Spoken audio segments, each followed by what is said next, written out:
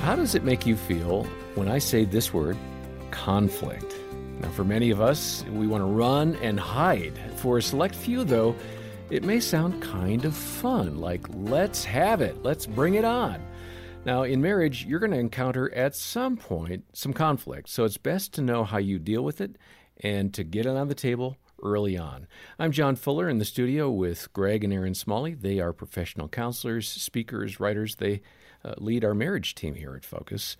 And Greg, if I'm not mistaken, it was just the last episode where you made this kind of timid admission that you're conflict avoidant. And I'm joking with you on that because you've been very clear, I don't like conflict. And there are many of us, men in particular, but a lot of women too, saying, yeah, we don't like it either. So what's that about? I mean, how do you feel when I say conflict? Very uncomfortable. So I'd prefer you not even to utter the words. Okay. My mouth starts to dry up. We'll use a euphemism for it. Yeah. Something. Well, it's not like I'm over here jumping up and down when I hear the word conflict. So you're not ready to go. But I know that for me, I lean in because I want to work it out. For Greg, he leans out because he wants to keep the peace. Yeah. So it's just looking at what's going on underneath the surface there.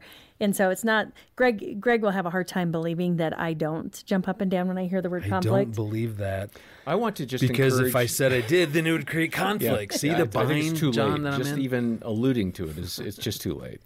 I just want to add that it took us a couple of decades to start really figuring this out. So if you're fairly newly married, like one of our producers who just walked into the booth, listen in as Deborah Fileta, a professional counselor, shares some excellent insights about how couples can face conflict. And here she talked to Jim Daly and me with ways you can deal with that, let's call it tension. In fact, you have 5 conflict styles, so let's cover those real quick. What are the 5 conflict styles? Well, it's important to understand your style, your bent when it comes to conflict. So there's the avoiders, the people who would prefer to run from conflict and not deal with it. Yeah. They just want to get away, And then there's just in that regard, I mean, for the person who's trying to self-diagnose here, what's that family of origin look like? What have you faced that makes you an avoider? It could be different things for different people, but one example would be conflict that escalates to the point where it's uncomfortable, emotions are high, people are loud, maybe even someone's getting hurt, whether physically or emotionally. When you grow up in that environment, you better believe that your natural instinct is to run from for conflict cover. Because it's not safe. Right. What's the second one? The second is the accommodators. They would rather take the blame. They're kind of passive. It's like, okay, I'll just deal with it. Instead of being healthy, instead of assessing the roles of everyone involved, they're just going to accommodate as quickly as possible so that we can move on. And why would you be that? What are the things that contribute to a person being that person? Things that contribute to someone being an accommodator are maybe growing up in a family where your needs weren't heard or met. You're not used to kind of thinking of yourself. Kind of a middle child. It could be a birth order thing. Yeah. It could be there was chaos in the home. And so that kind of took all the attention. And you almost feel bad being assertive. You almost feel bad saying what you need. So you kind of fall into this passive role. But like I always say, passivity is not the same as selflessness. That is good. What's the third one? The third is the compromising couple. We hear this a lot when it comes to how to navigate conflict. It's kind of the 50-50 approach. I'll give in this time if you give in the next time, when you can't always meet in the middle. You both know what you want, but you choose to give so that the other person can receive. You kind of take turns in the compromising role. Yeah, and so that feels like a lose-lose kind of thing. I wanted Mexican, you wanted Italian, so we're settling for hamburgers. Right. Neither of us gets what we want. Sounds good enough for me. Not that that's Right. not that that's a real-life thing. I'm asking for a friend. Even though people praise compromise, I think you're right. In the end, it's actually a lose-lose. You're giving 50%.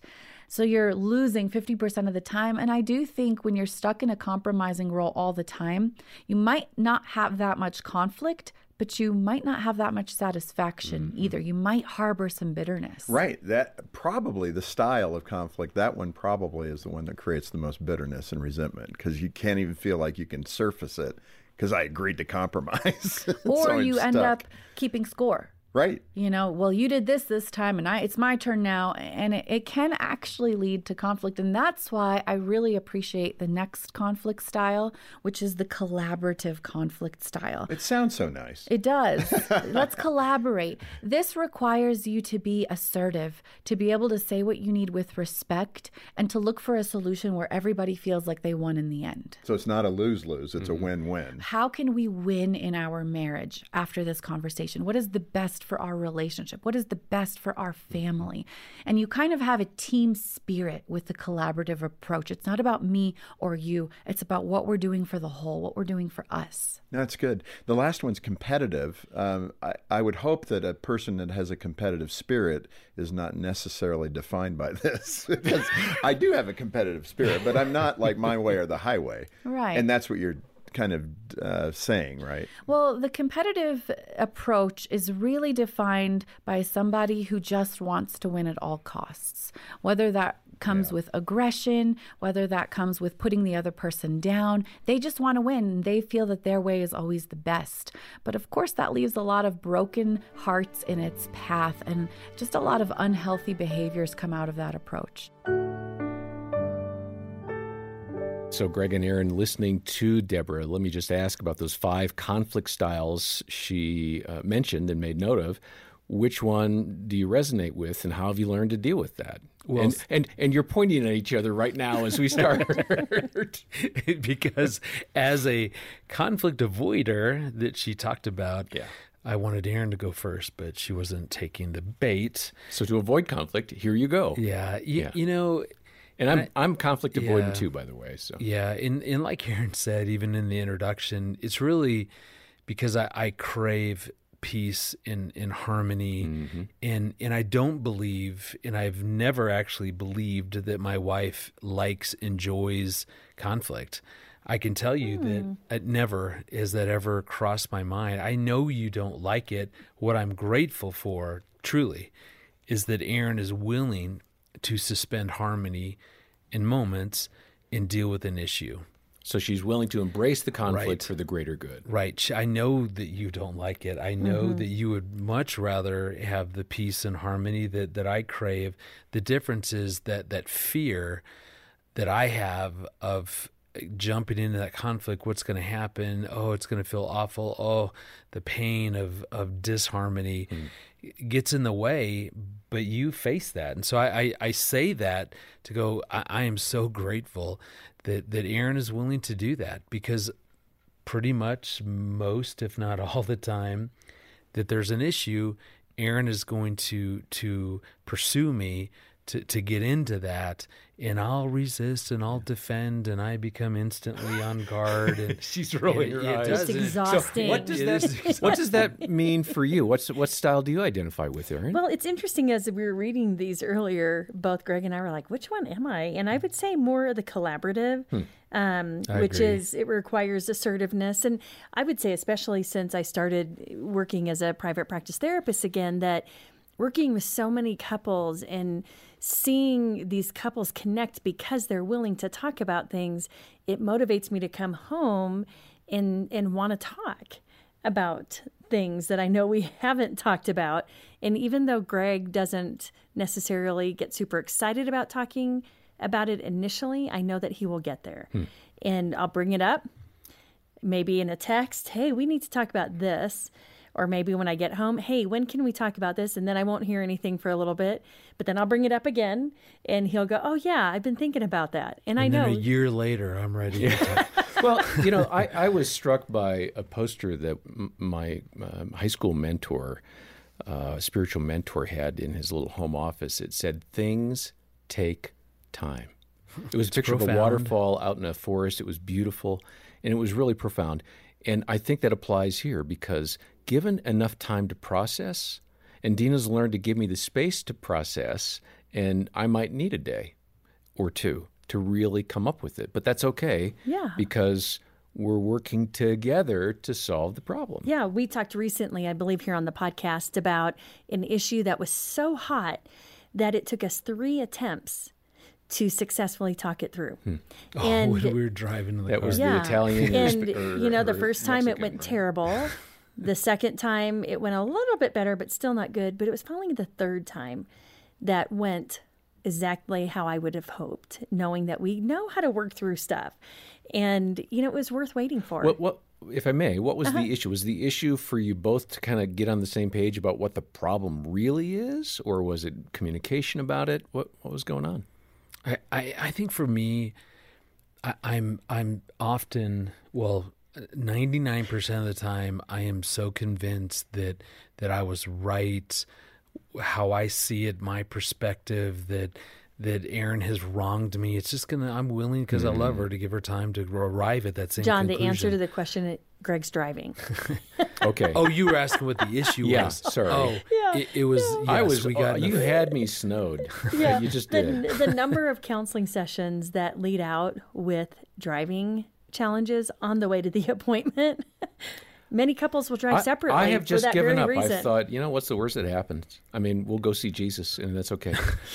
that is true. It's not worth being all fighty about it. I know, and yet life doesn't work that way because of triggers and things that are going on in our life, and maybe we're more overwhelmed this particular moment than others. Mm-hmm. But I think it just I've noticed for me I thought you meant, why did it take 3 times before we actually succeeded at this conversation? And I'm just saying, for me, it does take several times, because I first want to argue my point. Mm-hmm. I want to be heard, and that spins us around, and we're like, okay, this is going nowhere. Let's pick this up tomorrow or the next whatever. And then I'm still pretty much defended around my perspective. But I think eventually, when I really do turn to the Lord, and I'm willing to be humble and just say, you know what, although I could talk all day long about what she did, what about me? Yeah. That usually sets me up, at least, to be open to going, okay, what was really going on, Erin, for you? Because that's when I know my heart is open. Yeah. Is when I'm actually interested in understanding and caring about what was going on for you, right or wrong. Whether or not I agree, it doesn't matter. But just to go, what was really going on for you? And sadly, that probably takes me a few tries to get there. I think you're usually there pretty quick. Yeah, and I would say that it's not on every disagreement, but it's those hot topics, those long-standing patterns that we've had, that every couple has in their relationship, that might take some time. But the good news, I always say, after you have a discussion, maybe that doesn't go well, and then you try again, revisit it and evaluate it, and kind of go, okay, what went well, what didn't? What can we do better next time? Yeah. What will work? If I bring in an issue to you, how would I say that? How would I bring it up? What would help? What would my tone of voice be? Would I, let you know, like, hey, I've got something to talk about, or would I just bring it up and then wait? It's evaluating what went well, what didn't. Mm-hmm.